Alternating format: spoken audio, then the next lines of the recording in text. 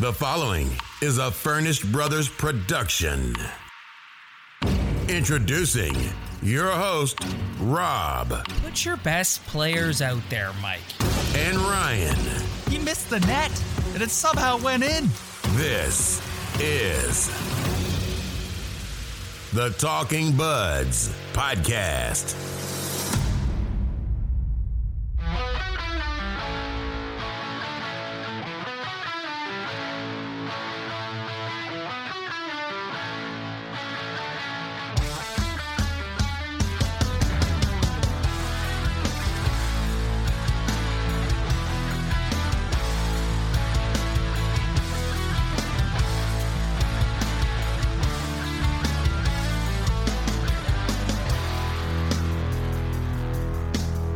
Yes, it is episode 24 of the Talkin' Buds podcast. Ryan, I feel like we say this every week, but what a week it has been. Oh my God. The last time we talked, the Leafs just got fed their lunch by the Tampa Bay Lightning. But little did we know that we were just at the tip of the iceberg of what would be the most dark, depressing, negative, dramatic, frustrating portion of the Shanaplan era ever. Yeah, I cannot disagree with you there, my friend. Dude, that week was just, man, like it was just all the issues we've brought up the past couple weeks about everything that's wrong with this hockey team seemed to just multiply, and they were horrible, man. They're just terrible, but they did it tonight. They finally did it tonight. Would you say that tonight's 4-2 victory over the Buffalo Sabres was their most complete game of the season? No, not complete game of the season. They played better games than that. I thought they were pretty mediocre in the third period, to be honest with you. Like, I think they just ran out of gas. Yeah, they ran out of gas. But those first two periods, like especially the first period, they dominated the first period. That was as dominant as a first period they've had maybe all year. And it was nice to see because it was the big boys leading the way. It was Austin Matthews having a hell of a period. Oh, he was unbelievable tonight. Yeah, he had like 5 unbelievable chances towards the net, and so did Andreas Janssen, and Mitch Marner's line was moving. In the second period, they weren't as dominant, but they still got tons of shots. Maybe, honestly, they were probably just as dominant. You look at the amount of shots they got both periods. Like, dude, those were 2 damn good periods. All right, so before we dive deeper and break the Buffalo game down and go through all the goals and little nuances and such, let's just brush over the week that was, because it was a hell of a week. So like I said, we last time we spoke, it was after the Tampa loss. They come back a week ago tonight against Chicago, fall behind 5 goals, and come back, almost tie that game up, but take the L. Another disappointing effort. Last Friday, they fall behind again to Philadelphia and end up coming back to win that game. But I think a lot of us attributed that comeback to Brian Elliott being horrendous in the Flyers' net. And then Saturday night in Ottawa, Ryan, was the lowest point of the season, in my opinion. Yeah, and the worst part about this streak for me of the bad play is we've been coming on this podcast week after week just outlining all the things that are wrong with this hockey team, and during that stretch, even in the Philly game, like all those things were just right in your face, just not working hard enough, not physical. And other than the Tampa game, you added not putting I guess they scored against Chicago too. They got their fair share of goals, but like it's just all those problems that we've been talking about for weeks and weeks that I'm frankly kind of getting sick of at this point. They were all the reason why they were so bad for those games, man. It was so frustrating to watch. And that brings us to tonight, or actually, last night, they go into Nashville. And a better game overall. I thought they were asleep for the first period, but they really picked it up in the second and the third. Austin Matthews really, really got his legs going. Austin Matthews has been pretty good over the last little stretch. He's been one of the few bright spots, in my opinion. But I thought he really started moving and shaking last night and taking the game over. And if not for running into Pekka Rinne, I think the Leafs would have fared better in that game. So they lose, they fall 6 points behind the Bruins. So you're coming into Buffalo tonight, and it's pretty much a must win. Wait, Like, last night, I'm going to have to disagree with you with last night. I didn't think last night was that great of a hockey game. They got no chances towards the Nashville net. Like, okay, if you want to say they skated harder without the puck and maybe little victories harder. Here, Ryan, after last week, Yeah, but little dude, victories. I could count on one hand how many good chances they had last night. I didn't think last night was as much of a win as other teams did. The only difference was they didn't give up a 6 spot to the worst team in the National Hockey League. But I don't know. I didn't think last night was that great. I thought 34 was the only guy who showed up. Nevertheless, they come into Buffalo tonight, and it's a must win. And right from the opening face-off, the Leafs are flying. Absolutely flying. Taking the game over, hemming the Sabres into their own zone, winning every battle, outskating everyone in a Buffalo Sabre jersey, jump out to a massive lead in shots. Shots were like 14-2 at one point. And then, tough break. They get tired and running around on a PK.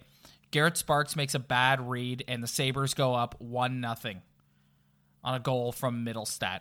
Yeah, just a tough one. I thought Sparks, that was just a bounce off the boards, and he was already down, and there's really nothing much he could do at that point. First period ends, and the Leafs are leading 18-7 in shots. Yeah. So I think we all, at the end of that period, were like, all right, so they're down a goal. Let's not let the bad momentum carry over. Everybody take a breath. That was a really good period. Let's just keep going, keep pressing. Yeah, I thought that Matthews line was just so good in that first period. Like I had Andreas Janssen pegged as my bum of the week until tonight. He changed my mind. I thought he had that good of a period and game. What did you think after the first period of Austin Matthews having 4 minutes and 37 seconds and Nick Patan having 4 minutes and 8 seconds? It's so, oh my God, you just don't understand it. Like, what is Babcock thinking, man? Like, it's just like it's like the house league rotation. Like, everyone's got to get a shift. Like, this guy's been your best skater, your best player for 2 straight nights. He clearly was in Nashville, and then he starts tonight red hot. And you look at that and you're like, ugh. But luckily he's smartened up, though. As always, I'm sure Mr. Babcock will become a topic of discussion at some point during this episode. But nevertheless, they come out for the second period, and Matthews pretty much instantly scores off a no-look pass from Andreas Janssen, who worked his way out of your doghouse, as you stated. Yeah, and it's 1-1. So, again, in the second, they're dominating. They're absolutely dominating. Something happens. Babcock has an out-of-body experience. Someone possesses him and takes over his brain, and he starts double shifting Matthews. I noticed towards the end of the second. Matthews had twice as much ice time. So he played 4 minutes in the first period, and he played 8 in the second. So someone got in Babcock's ear, or maybe Babcock, just like I said, had an out-of-body experience and realized that he should probably play his best player more. Yeah, you're a complete idiot if you don't realize that he's your best player. Like, the guy was flying, just taking away pucks from everyone and creating chances everywhere. So there's no reason for Mike Babcock to sit this guy for his regular shifts. So, towards the end of the second, Johnny T taps in William Nylander, takes the puck over in the Sabres zone, flies in. Yeah, finally found some space for once. Yeah, flies in, rifles one off the crossbar. Johnny T's there to bang in the rebound. Matthews gets an assist on the play, and Austin Matthews has 200 career points, Ryan. Yeah, well, you know what, man? He deserved all his points tonight because he was working his ass off. Shots after the second period are 37-15 Leafs. Well, that's what you like to see, because usually it's the other way around in terms of shots against. 22 seconds into the third period, Zach Hyman deflects a Mitch Marner shot. Leafs go up 3-1, and you're thinking, all right, perfect. And then I heard them say on the broadcast that at the 18:05 mark left in the third, every Leaf had taken a shot on net. Oh, that's a stat. Even Nikita Zaitsev. Even Igor Oshiganov. At 14:25, Alexander Nylander absolutely wires one past Garrett Sparks and makes the game 3-2. Yeah, hell of a shot, dude. That was just an absolute cannon. As we mentioned earlier, we noticed that they started to run out of gas, and Garrett Sparks, Sparks had some egg on his face after the comments he made after the game on Saturday against the Senators, and I thought he played a pretty good game tonight. His best game of the season, in my opinion.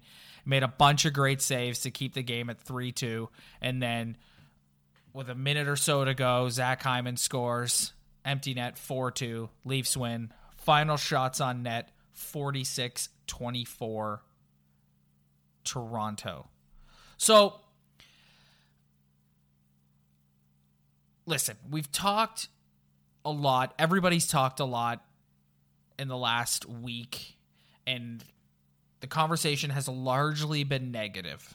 Okay, so let's shift the conversation a bit and talk about all the good that we saw tonight and what they need to carry on from this performance, or carry with them from this performance, rather,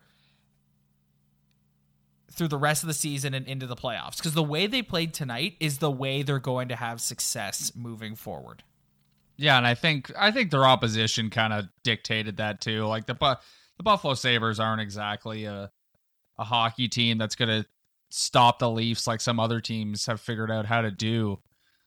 But I thought tonight was just the perfect example of how they need to play in front of Garrett Sparks in order for Garrett Sparks to gain a little confidence and look a little better. Because when he's getting peppered with grade A shots, we know that this guy cannot make the big save. He's usually flopping around somewhere. So I thought tonight was like, he only really got tested in the third period. Like the first two periods, he did nothing. He was just sitting down there in his net doing nothing, which is perfect for him because he needs to build some confidence right now. He made a few big saves in the third, like you said, and he needed this W tonight, Ryan. Yeah, like he made a big breakaway save in the first period too. Yeah, they gave up that breakaway, and that was a huge save for him because that was one of those just, it's all me. There's no one else to help. If this guy scores, it's on me. And he made that big save. I thought that was huge early in the game. Yeah, he Greg Millen talked about it a few times in the broadcast tonight about how he kind of put pressure on himself with his comments that he made after the game on Saturday. And let's get into that for a bit. Like, what did you think about that? I listened to a lot of ex-players on the two main sports talk radio stations in the city this week after that happened. And the sentiment was pretty unanimous from anyone who's played in the league before, that while the message he was trying to convey and the thought and sentiment behind it was in the right place, you don't really want it coming from the backup goalie after he just got shelled for 6 goals. Well, you know what? These hockey players need to realize that nothing's perfect. Like, think about it. It's like, okay, this guy's not allowed to say what everyone knows and everyone knows is the truth. Like, what he said, regardless of who it was from or what game or how many goals he just let in, we all know what he said is the truth. So I respect that part of it because it takes balls to come out as a backup goalie after giving up a ton of goals and have the balls to say something like that. And I kind of respect him for that. I get why people are kind of like, it shouldn't come from the backup goalie. Because if you were a player in that locker room, you'd probably be like, that's kind of a dick thing to say. Like, maybe stop a puck, bud. But you cannot deny that every word he spoke was the truth. Oh, no, I agree. Maybe they just needed to hear it, regardless of who was coming from, because if this group has such amazing leadership and all these hockey guys want this message to come from the Mark Messier archetype type players, the leaders, the guys who lead in the locker room, then why hasn't it been said already? Because anyone on that team should know that that's exactly what they need to do to win later in the season and into the playoffs. So in a way, I was kind of glad, regardless of who it was, that at least someone spoke up and actually said it. Regardless if you think it's a dick move or not, at least the guy came out and said it, because I think it's the truth. Yeah, I agree. I agreed with the message. I definitely agreed with the message, and it is something like this team's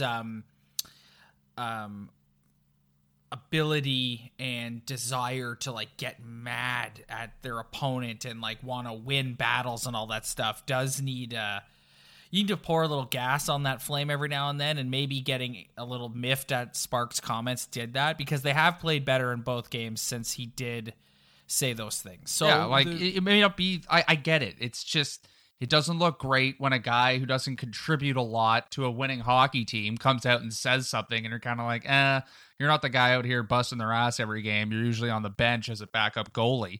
But it's like, maybe these guys just needed to hear it somewhere, and not from the media, from a guy in their own locker room or a guy in the same organization. Like, it's just, that was just the truth. So I was not angry at Garrett Sparks in the least for saying that. It's like, what? It's the truth. Yeah. Yeah. Whatever. Like, get over it. Okay. Yeah. Oh, so our backup goalie, he's at 6. Who cares? It's the truth. You guys stink. Play with more emotion. All right, I want to get back into Austin Matthews here for a second, because last night and then again tonight, he was a dominant force. And we've talked about how he's had, in terms of, like, he's got his goals and his production is right there. And if you looked at his season on paper, you would say he's had another amazing season. But there have been moments this season where I feel he's looked a little, like, disinterested or a little less engaged at times, and tonight especially, he looked like the Austin Matthews that we all know and love, where when he wants to, he can be an absolute dominant force, elite top 5 player in the National Hockey League. And they're going to need him to play that way if they have any shot of coming out of Boston in the first round. Well, would you categorize his game tonight as like his version of a heavy game? Yes, because he's not going to be a physical guy, right? Like, he's never going to be a physical guy. There's a segment of the population who really thinks because he's a big body, he should be like an Eric Lindros type player. Listen, you're going to be waiting a really, really, really long time for Matthews to play like Eric Lindros played, okay? Sure, maybe as he gets older, he might add more of a physical element to his game, but Austin Matthews playing heavy is what he does tonight. Stripping guys of the puck, being first on the puck, stripping other players of the puck, first on the net, shooting from absolutely everywhere, setting up his wingers, like, being effective in the defensive zone, picking up his guy in the defensive zone, skating with speed through the neutral zone. Like, that is what makes Austin Matthews the dominant force that he is. And Ryan, as a Leaf fan, and I know there's been times this season where I've been like, Austin, what's going on with you? But I've never strayed away from the fact that there is nothing that I enjoy watching more than Austin Matthews playing at his absolute best. Yeah, and this is glimpses of it the last 2 nights. It's just a guy who can constantly be on the puck and always have the puck, because when he's invisible and he's playing that soft game that all of us just can't stand and loathe, he's usually away from the puck, and when he does have it, it's usually around the perimeter. Tonight, it's in front of the net. He's skating with speed through the neutral zone. He's getting shots. And I think it's important that we point out that when we're talking about heavy hockey, that tonight was really the version of heavy hockey that Austin Matthews can play. It's not going to be hits, finishing checks, but it's going to be hard on your stick and winning battles and taking away the puck from the opposition, and he did that tonight. And that was this, like, that goes for pretty much the whole team. And that's what I was trying to get at earlier when I was saying, like, if they're going to beat anybody in the postseason, Boston, Tampa, whoever, like, that's how they're going to have to play. That, like, they need to find a mix. We've been saying it all year. This is literally the last 5 episodes. It's just constant. It's just, this is how these guys have to play. And at least tonight, there was a glimpse of it. Like, at least tonight, regardless of the opposition, if they're a playoff team, like, it just, especially after the last couple games, it was nice to see just a glimpse of the somewhat heavy Leafs version hockey that they can play, where they're actually forechecking and being first to pucks. And we know that they're going to have to bring some semblance of that to win. And that's it. Like, it's getting to a point where we're saying it over and over again. It's just, I just want to see at this point. Like, I'm sick of just talking about it. I'm just waiting for that first round. Like, let's go. When they skate like that and when they move the puck effectively like that, they don't necessarily need, like, they're not a great defensive team. They've never been a great defensive team.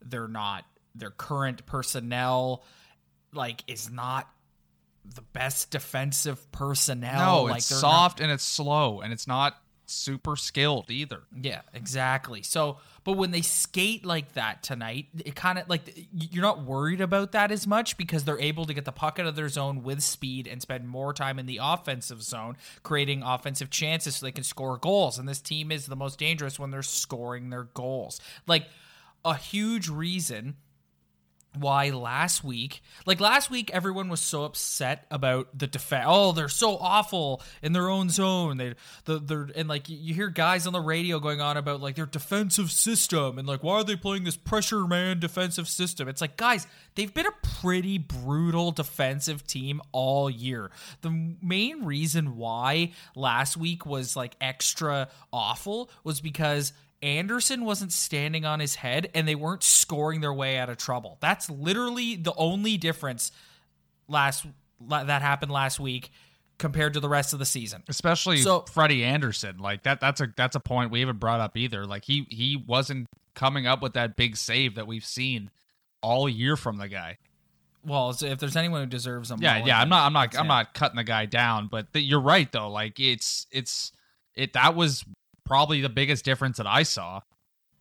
Oh, for sure. But again, back to my original point that I was going to make. It's when they get moving their feet like that, there are very few teams in the National Hockey League who can keep up with them and can contain them. And that tonight was their version of heavy hockey. So all the old school dad fans who are like, they're not tough enough, like, that's their way of being tough tonight. And that works in today's NHL. And I hope that, like, tonight was, like, last week was, like, a bit of a lesson for them. And, like, hopefully they learn from going through that last week because that sucked. And tonight they can walk away from whatever the arena in Buffalo's called. What's it called?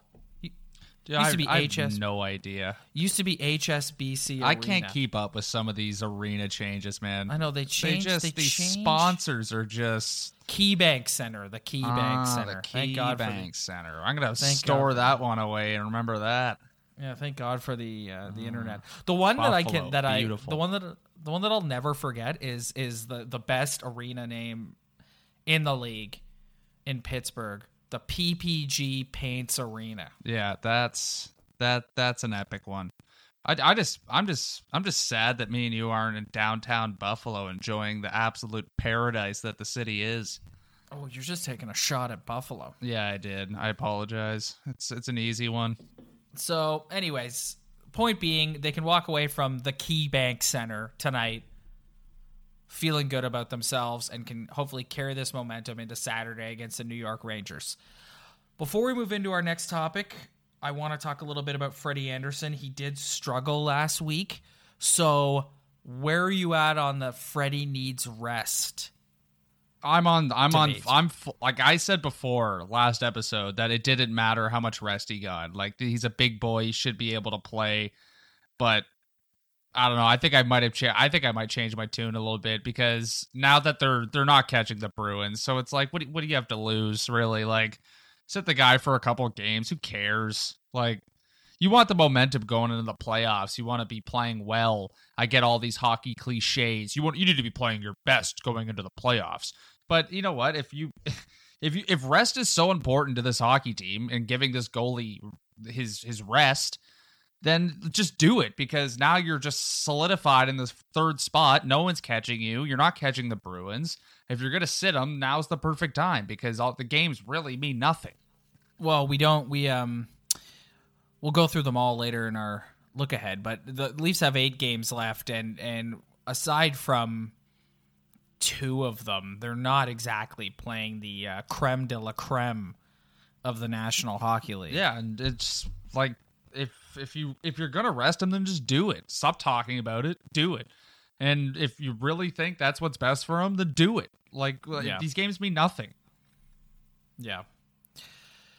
I would tend to agree with you on that. I think last year against Boston, he ran out of gas and he wasn't playing his absolute best and being that lights out Freddie. Yeah, listen, that we all know and love. Freddie, I like, in terms of his performance last week, this guy has always had a bad month throughout his NHL career. Like, every season of his career, there's always that one month where you're like, ugh. And his numbers this month are eh. So you know what? I'll cut the guy a break, because he's been a legend all year. And those couple games were tough for him. But if you want to give him rest him, because we're going to need him badly in that first round. How's it going, everybody? Thank you very much for downloading the show. If you want to interact with us further, you can follow us on Instagram at Talkin' Buds Podcast, on Twitter at Talkin' Buds Pod. You can download the show on iTunes, TuneIn, Stitcher, and YouTube. Spread the word. Tell your friends. Join the Talkin' Buds fan club. We really appreciate it. Now, let's get back to the Toronto Maple Leaf Podcast for all the buds. This is the Talking Buds Podcast.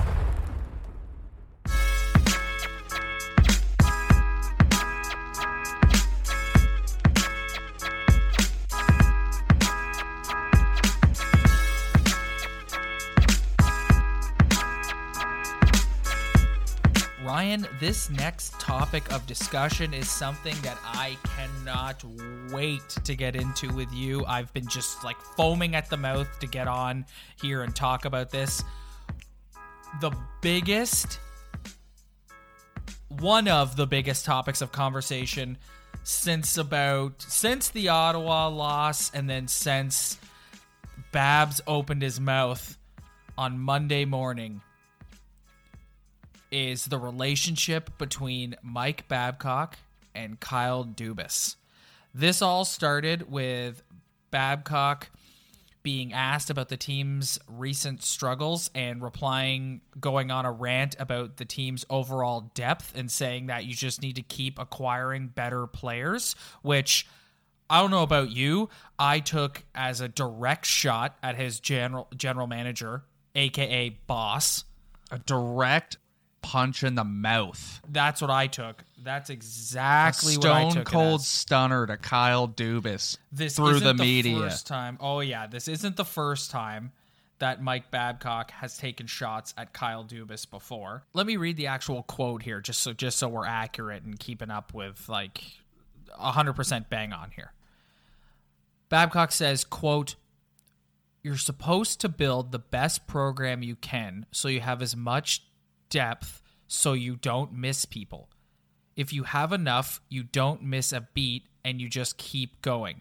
There's other teams that have done a better job when different players are out than we have in keeping on going. That just tells you what state we're at. You just got to keep adding better players." Well, the trade deadline's over. First of all, Mike. that English is the most Mike Babcock English I've ever. That's like 2 sentences, and it's impossible to read because it's being said like this. Yeah, that the trade deadline's over, Mike. Stop crying. This is the team you have. Coach it. Put the best lines out there. Just shut up. And he's just a pot stirrer. Like, dude, not the first time he's taken a shot at Dubas. When Dubas made the Muzzin trade, Babcock, and what I think is his most like jaw-dropping quote of the year is Elliot Friedman said as much. By the way, everyone, I have to give a shout out to Elliot Friedman. His 31 thoughts today goes into this topic in detail, and it's an absolute, like, it's an amazing read. I just couldn't get enough of it today. But he said when they traded for Muzzin, everyone's like, oh my God, they got a top 4 defenseman, Stanley Cup winner. Like, this is amazing. And the head coach goes, quote, "It's not perfect. It's what we got. It's what was available, and we're going to make it work." And it's just like, wow. I wonder if he has goes up to Dubas's office and just can actually say it to his face, or if he's just hiding behind the media and just taking little shots. Because you think these two guys, who are the coach and general manager of the Toronto Maple Leafs, would have a relationship that they could both look at each other and be like, "Dude, like this is the best you got for me." And Dubas look at him and go, "Yeah, dude, coach the team." Like, I'm just wondering if those conversations are going on behind closed doors, because these little media jabs are a little immature and a little stupid, if you ask me. Dubas, like, he didn't like directly respond via Twitter, but he's responded via Twitter because he's been like retweeting things. Like, he retweeted this picture from somebody named Daryl Morey. Sorry, Daryl Morey, I don't know who you are. And it's like a bunch of these people, and they're all in a line, and they're at like sort of a fork in the road. And if they turn left, it says simple but wrong. And if they turn right, it says right but complex. And there's like 2 or 3 people who are going down the right but complex, and a whole slew of people who are going down the simple but wrong. So that's him responding. Oh, Daryl Moore is the Houston Rockets general manager. Oh my God, don't I feel like an idiot? Sorry, Daryl Morey, Houston Rockets general manager. Shows you that I'm not necessarily up on my on your basketball front office. Honestly, dude, I would not even know that. I'm gonna be shoot me. Like, trust. Nope, no idea. I am not up on my NBA GMs as much as I should be. Anyways, so that's him responding to Babcock, right? So what I think you're seeing here is you got two guys who like were both hired by Brendan Shanahan, weren't hired together. Like, they're not a team. Like, Dubas didn't hire Babcock. Like, and they have different. You can just tell the roster that Kyle Dubas has supplied Mike Babcock with, and the way Mike Babcock deploys said roster. You can just tell that they have totally different philosophies on players and the way they should be deployed, and ice time, and who should be put out there in what situations, and who should be in the top 4, and who should be in the top 6, and who should be the backup goalie. And right or wrong, they don't necessarily agree. And I think these types of situations where Babcock is taking shots in the media and then Dubas is responding with inspirational pictures and quotes on Twitter, it's interesting. It's very, very interesting. It reeks of a coach that's not going to be around in 2 years if this team's not successful, to me. Because isn't this just the warning signs, the early signs of just the beginning of the end of a relationship between a general manager and coach? If your general manager's retweeting inspirational quotes to indirectly take a shot at Mike Babcock, and Mike Babcock's going in the media and saying quotes that are specifically taking a shot at Kyle Dubas, like, to me, this is just reeks of front office coach drama. And if this team's not successful in 2 years, regardless if you think it's based on performance, it's just a relationship that just is not going to last. Well, another thing to take note of this week, Ryan, is the Maple Leafs are about to hand Sheldon Keefe a boatload of cash to remain the head coach of the Marlies. Yeah, so, like, if that's the consensus takeover, because Sheldon Keefe and Kyle Dubas are tight as can be going back to OHL days, my dude. I would say, like, you look at the ice time, and like we were making fun earlier of Austin Matthews having like basically the same amount of ice time in the first period tonight as frickin' Nick Patan. And I would say a lot of people, myself included, and I'm pretty sure you as well, are on Team Dubas in this debate. I was talking to someone today, and we were talking about Mike Babcock, and he was saying, you know, if you're going to fire Mike Babcock, like, how do you explain to the MLSE board that we brought this guy in, we made him the highest paid coach in NHL history, and now we're going to fire him? And first of all, because you want to win. And Mike Babcock has nobody to blame but himself. Like, I'm sorry. Like, the guy's got the best center depth in the league. And you've talked about it. Like, the Babcock's book of rules that he just so stubbornly abides by is why he's in this situation, and is why the fan base has completely turned on him. Like, go on Leaf Twitter, okay? Everyone is questioning Mike Babcock. Everyone. Because he looks like an idiot. Like, the decisions he makes. Like, tonight, like, he finally starts giving Austin Matthews more ice time, and look what happens. They pick up a W. It's pure stubbornness out of the guy. Yeah. It's like, and you it's talk just, about... I don't totally disagree with what the message he's sending Kyle Dubas, because I think that this team could use a little more like a different style of player than all just being kind of the same players.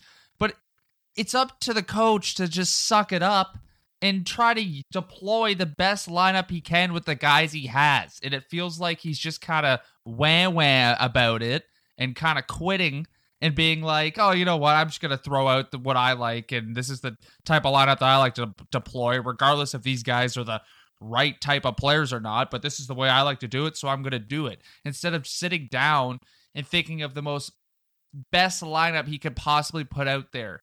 And it just feels like he doesn't think like that. And I think that's why people start to get pissed off, because you start to see the repetitive nature of his coaching and the definition of insanity, doing the same thing and not seeing results, but just keep doing it anyways. Like, it's just, I think you're not overreacting at this point if you are bringing up this guy maybe not being the right guy for the job for this hockey team to get them to the promised land. I don't think you're overreacting if you're saying that at this point. Him making that comment about the depth, to me, reeked of someone who knows that his team doesn't have a very good shot of getting out of the first round again, and who knows that if and when they don't get out of the first round again, the entire summer is going to be nothing but Babcock didn't deploy the roster correctly, Babcock is so stubborn, Babcock can't relate to millennials, yada, yada, yada. And so that felt like an attempt to deflect blame off of himself and put it on the fact that, you know, I just don't have the horses type thing. And I think I would say, well, what's the point in going and getting you more depth and more horses if you can't properly use the ones you already have? Yeah, exactly. It's like, dude, you already have a top center in the league and you're playing him like nothing. Like, you're playing his ice time is just way too low, man. Like, you have the horse, you just don't play him enough because you have some stupid, stubborn rule that you have to follow. I can't remember if it was last week's episode or the week before. I loved what you said when you said that he coaches with no emotion. I loved it. Yeah, it's like he doesn't react to what's going on the ice. It's just in his head. He's like, I don't care what's going on right now. We could be getting absolutely shelled. If we do it the right way, which is Babcock's way, there is his right way is Babcock's way. So if you're not doing it Babcock's way, then it's not the right way to do things, regardless if you're getting dominated or not. And that's just pissing people off, pissing me off, pissing you off, which is why we're coming on this podcast week after week, and his name is always the topic of discussion now. Because everyone agrees. Everyone agrees at this point. Usually I think Leaf Nation is picking on someone just to lay the blame on someone, but everyone who's a rational fan can see that the way he does things is just not the right way. But in his mind, it's the perfect way. Well, that's what I mean when I say, like, it's kind of his fault that he's in this position. Like, listen, I like Mike Babcock as a person. Like, he seems like a really nice guy, cares about people, like, give you the shirt off his back type of guy. Like he's coached Team Canada to 2 gold medals and World Cup, and like he's just like, I have the utmost respect for him and what he's achieved and all that sort of thing. But like this situation as the head coach of this team, if he loses his job, it's going to be on him and his complete and utter unwillingness to make adjustments. And he only makes adjustments when he absolutely has to. Like tonight, he starts double shifting Matthews and giving Matthews more ice time because he's like, he just finally is like, well, I guess I have to do this because I have to stray away from my Babcock rule book. And then you talked a couple weeks ago about potentially putting Matthews with Marner, although maybe we don't need that right now. But when he did do that earlier in this year, you can just tell right off the bat he hates doing it. And it's like there's a part of him where it looks like he's on the bench waiting for them to screw up so he can just separate them, because in his mind, he has the roster laid out this way, and if anything disrupts that, he gets all messed up about it. So it's like, I'm totally like, winning a Stanley Cup as the head coach of the Toronto Maple Leafs is right in front of him if he just gets over himself and recognizes the team he has in front of him and the best way to optimize this roster instead of his way. And if he's just, I'm here to tell you, Ryan, and you Talking Buds listeners, the Leafs Nation, something some of you probably already know, but I'm going to say it out loud anyway. If Mike Babcock is going to be so insistent on following his Mike Babcock rulebook, he will not get a sniff of a Stanley Cup as the head coach of the Toronto Maple Leafs, and he will be out of here, and Sheldon Keefe will be behind the bench deploying the new school team with the new school general manager in a new school mentality. New school for life. NWO for NWO life. For life. Amen, brother. Everything we've said, it's just the truth at this point. It's not even an opinion. It's just almost become fact in Leafland. All these opinions on Babcock, they become facts because we watch it game after game. And with that, it's time to move in to the bums. And the beauties, baby. It's time to find out who's a bum and who's a beauty. Take it away, buds.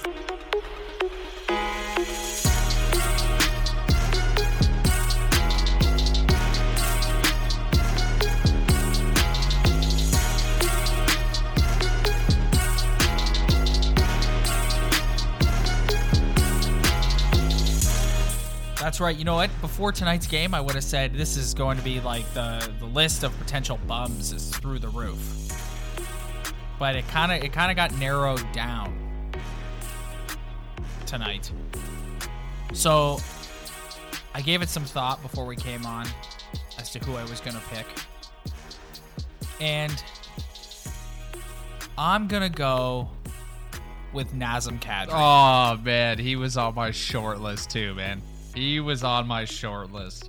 Listen, I get it. He's been out with a concussion, and it takes you a while to get back and get your legs. But, like, listen, I thought just about every Leaf forward tonight was effective except Nazem Kadri. He did a whole lot of nothing tonight and has done a whole lot of nothing since he's been back. All season. And this has been a very disappointing season overall for Nazem Kadri, in my opinion. After back-to-back 30-goal seasons. Yeah. And I know he got pushed down the lineup, but still. Yeah, it's just, you look at, like, he's got 15 goals. Patrick Marleau has 15 goals. We're on Patrick Marleau 24/7, how he's a how he's useless out there. And Nazem Kadri only has 3 more points, and that's the same amount of goals as Patty Marleau. Like, his offense is just dried up, and he can't create for himself this year for some reason. And now it's just kind of getting to the point where you're like, yeah, you have a concussion, but you still played 65-ish games this year. And like, where's that unbelievable third line scoring that we were expecting at the beginning of the year? Because it hasn't been there. And he's at his best when he's playing pissed off and pissing the other team off and like just being like kind of like an irritant out there and getting in guys' faces and crashing the goalie and all that kind of stuff. And they're going to need him to be like that. If they're going to beat Boston, they're going to need him to be like that. And he's got to get back into that headspace and back into that zone, or it's just like, if they're going to beat the Bruins, we said this 100 times, they need everyone firing on all cylinders, and Nazem Kadri is a huge part of that. He's a huge part of this team, and he needs to pick it up. He's got 8 games left to pick it up, and I hope that he does, because they're going to need him. All right, bum of the week. Who you got? All right, bum of the week. I was going to pick a specific person, but I've kind of, after watching the Leafs power play tonight, I gotta nitpick something on the power play. So my bum of the week is whatever coach is the deciding factor on where Matthews and Marner stand on the power play. We all know that Mike Babcock loves guys who shoot left to be on the left side, and guys who shoot right should be on the right side. But on your power play, should not be the case. Seeing Austin Matthews take a cross ice pass in the O-zone on a power play, have to turn around on his forehand and take a shot, is just like 2 seconds of just wasted opportunity. If a left-handed shot Matthews was on the right side of the ice, he could get that puck immediately and snap it immediately. No hesitation. I just don't get why they insist on having Marner be on his strong side and Matthews be on their strong side, because Marner's got to curl around. He comes down the half wall. He's looking for a guy, and everyone has time to set up, clog up the lanes. The goalie can get set up. If he fires it over to Matthews, Matthews has got to do the same thing so everyone could shift, get in position. Here's another coaching thing that drives me crazy. Let's stop being stubborn and let's switch them around, because it makes so much sense being on your forehand, coming towards the middle of the ice. And it's just Ryan, every team in the league does that. Like, every team in the league has their best shooters on their offsides waiting for a quick shot. And except us, for some reason. But every team doesn't have Mike Babcock's unwritten rule book of doing it the right way every single day. That is just stupid to me. Like, it's just so dumb. Like, it's so stupid. You look at Tampa. You got Kucherov on his offside. You got Stamkos on his offside. And you have Hedman feeding either of them for one-timers and quick snapshots and quick wrist shots. And look at that power play. And you're telling me, like, Toronto, like, they have so much talent. You have Marner, you have Matthews, you have Riley, and you just ignore it, and it keeps same thing. And it's like, this is not the best way to do this. There's no reason why their power play should be this bad. No, 100%. No, and it's just this ineffective. Yeah, that nitpick. And giving up so many play. Scoring chances. Like, oh my God, they give up so many scoring chances when they're on the power play. Yeah, they really do, because they don't fight for the puck on the power play. Like, they're not the greatest zone entry team either. Like, they struggle getting into the zone. I know they still have a top 10 power play in the NHL. It's not the worst power play in the league, but that's because they have so much talent. But if you just switched around the guys a little bit and got them in better shooting positions, I feel like you would see more success out of this power play consistently. So that's my bum of the week. That was an epic rant. That was an absolutely epic rant. Yeah, watching it tonight, I've just had enough. It makes no sense to me. Anyone who's played hockey and is a goal scorer knows that coming off your wrong side, skating into your forehand in the middle of the ice is the greatest scoring opportunity you could have. So it just doesn't make sense to me. All right, beauty of the week time. Which one of us is going to take Austin Matthews? Oh, you can take Austin Matthews. All right, I'll make it short and sweet because we gloat about him in the first block of the show. Austin Matthews, he's the franchise. He's the best player. He's the one who's going to take you to the promised land. He's the first overall pick. He needs more ice time. He's the chosen one. Has the potential to go down as the greatest Maple Leaf to ever put the sweater on. Austin Matthews, beauty of the week. Yeah, he deserves it, man. And if you think about it, we haven't had too many beauty of the week Austin Matthews picks this year.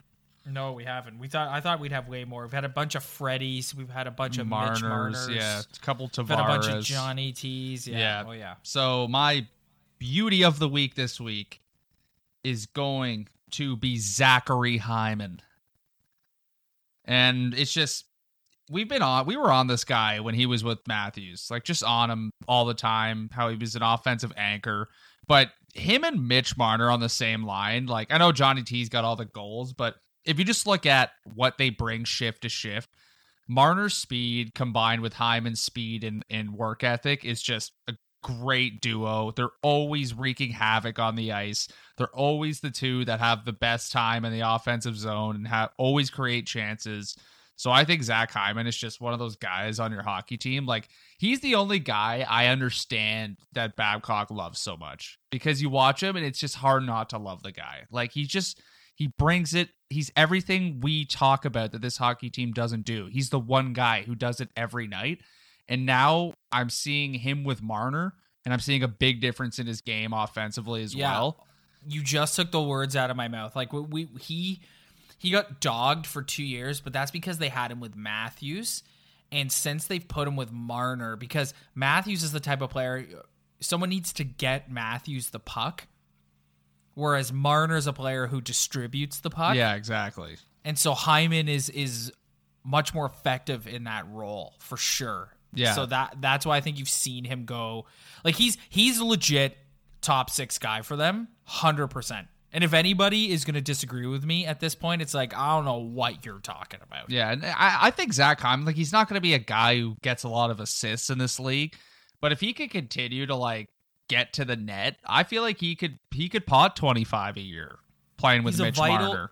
He's a vital piece for them because he brings that edge and physicality that pretty much no other forward brings. And usually when he's on the ice, something decent's happening, something good is something positive's occurring. So Zach Hyman, you are my beauty of the week. All right, let's do the week look ahead before we wrap this up, as we always do. Saturday night, 8 games left. First of all, 8 games left. Yeah. Oh, dude, thank you. Yeah, thank you're you. Ready. This season is too long, man. It is too long. It is too long. Like, we're oh. like if you were gonna trim it down and like don't be like ridiculous. Like, be realistic. I'd say put it at, so it's 82 game season. I'd like it to be at like 65. Yeah, 70 games. I think 65 is a good number. I know some people would say 60, but I think 65 is a solid number, because these last stretch of games here, like, it's just, it's painful, man. And we know what's happening. Like, we know the series. So me personally watching the games, like, you get invested into it, but I'm just so ready for that game 1, because it's that whole, it's a brand new season, and you could finally kind of let go and just be an absolute super fan and just hang on every moment. And I'm just dying for that feeling right now. So Saturday night, the New York Rangers come to Scotiabank Arena. That's a winnable game for the Maple Leafs. Yes, very winnable hockey game. Yeah, depending on which Maple Leafs team shows up, but hopefully, like I said, they can carry some momentum. Yeah. But this team's been inconsistent all year, so you got to hope that you just hope and pray that last week was like so tumultuous that they kind of get it now, that like we can't just phone it in. Well, this is, like, hopefully this is the stretch of the season. It might be late, but now they're just like, hey, boys, like, if you want to have the effort that we put out in Ottawa, like, we don't want to get embarrassed like that again. Monday night, Florida Panthers come to Scotiabank Arena.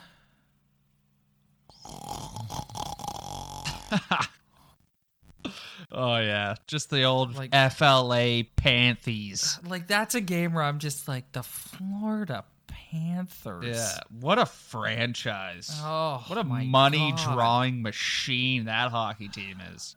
Oh. Yeah. And then 1 week tonight, the Leafs are in Philly. And that's probably after next Wednesday's game against Philly is when we'll record episode 25 of Talking Buds. Yes. So maybe Brian Elliott can bring his best performance. Yes. Again. Let's hope Brian Elliott plays exactly the way he did last Friday, where Jake Muzzin is Bobby Orr.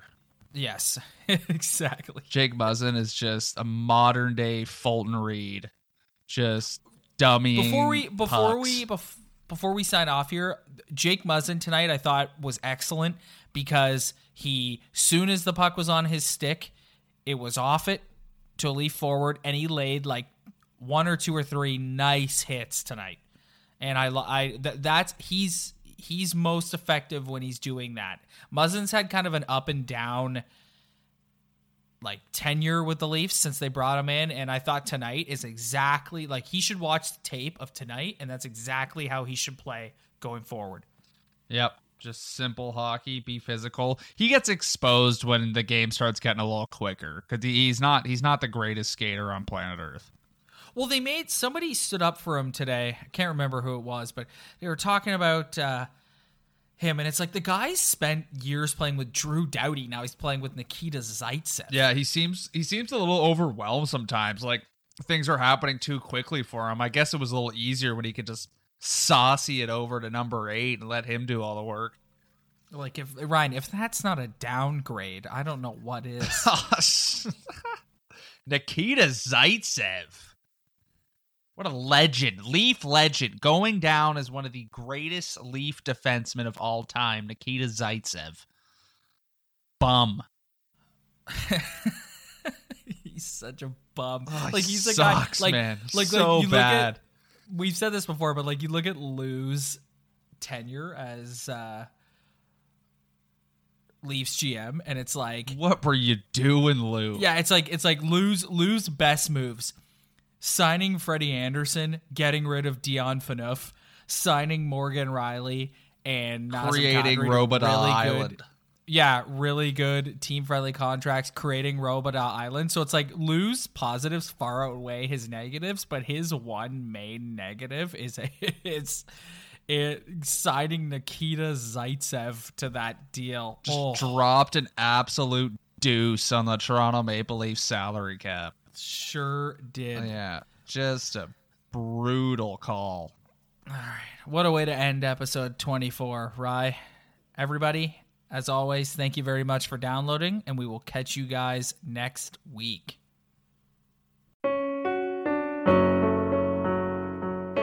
Hey listeners, I'm Christy. And I'm Melissa, and this is Buried Motives, where we dig deep into the details of some of the most gruesome dirtbag murderers.